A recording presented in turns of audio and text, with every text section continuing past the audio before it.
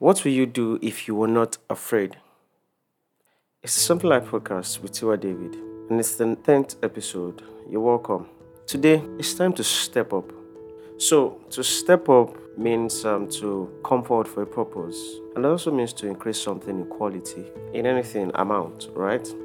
But I discovered that when it comes to the issue of stepping up, we need to place more emphasis, or we need to place equal emphasis on the step as much as we place on the up. Okay, so to step up, you need to first step up. Do you get me?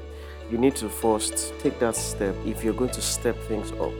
So I don't know what area of your life needs a turnaround, needs a dynamic shift. It starts with taking a step.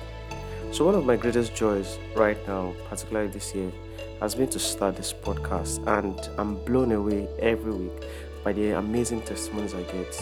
Glory to God. And it all started with me having to take the first step by starting.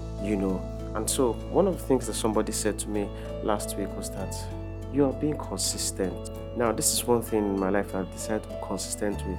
I'm not the best at consistency, let me not lie to you, but I'm getting better with other areas of my life in consistency. Now, in our lives, there's a part of starting, and there's another part where we need to get consistent. But it's the same dynamics. It all takes stepping.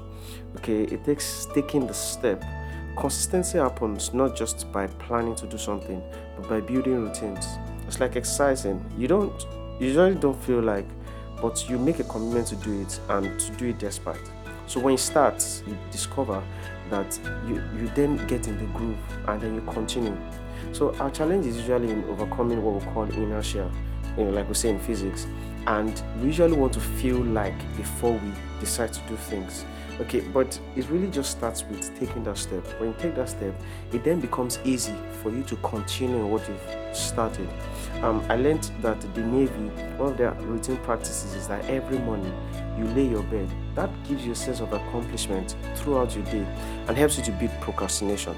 So stepping up means showing up every time. Okay, Newton's first law says that everybody is in state of rest until acted upon by an external force.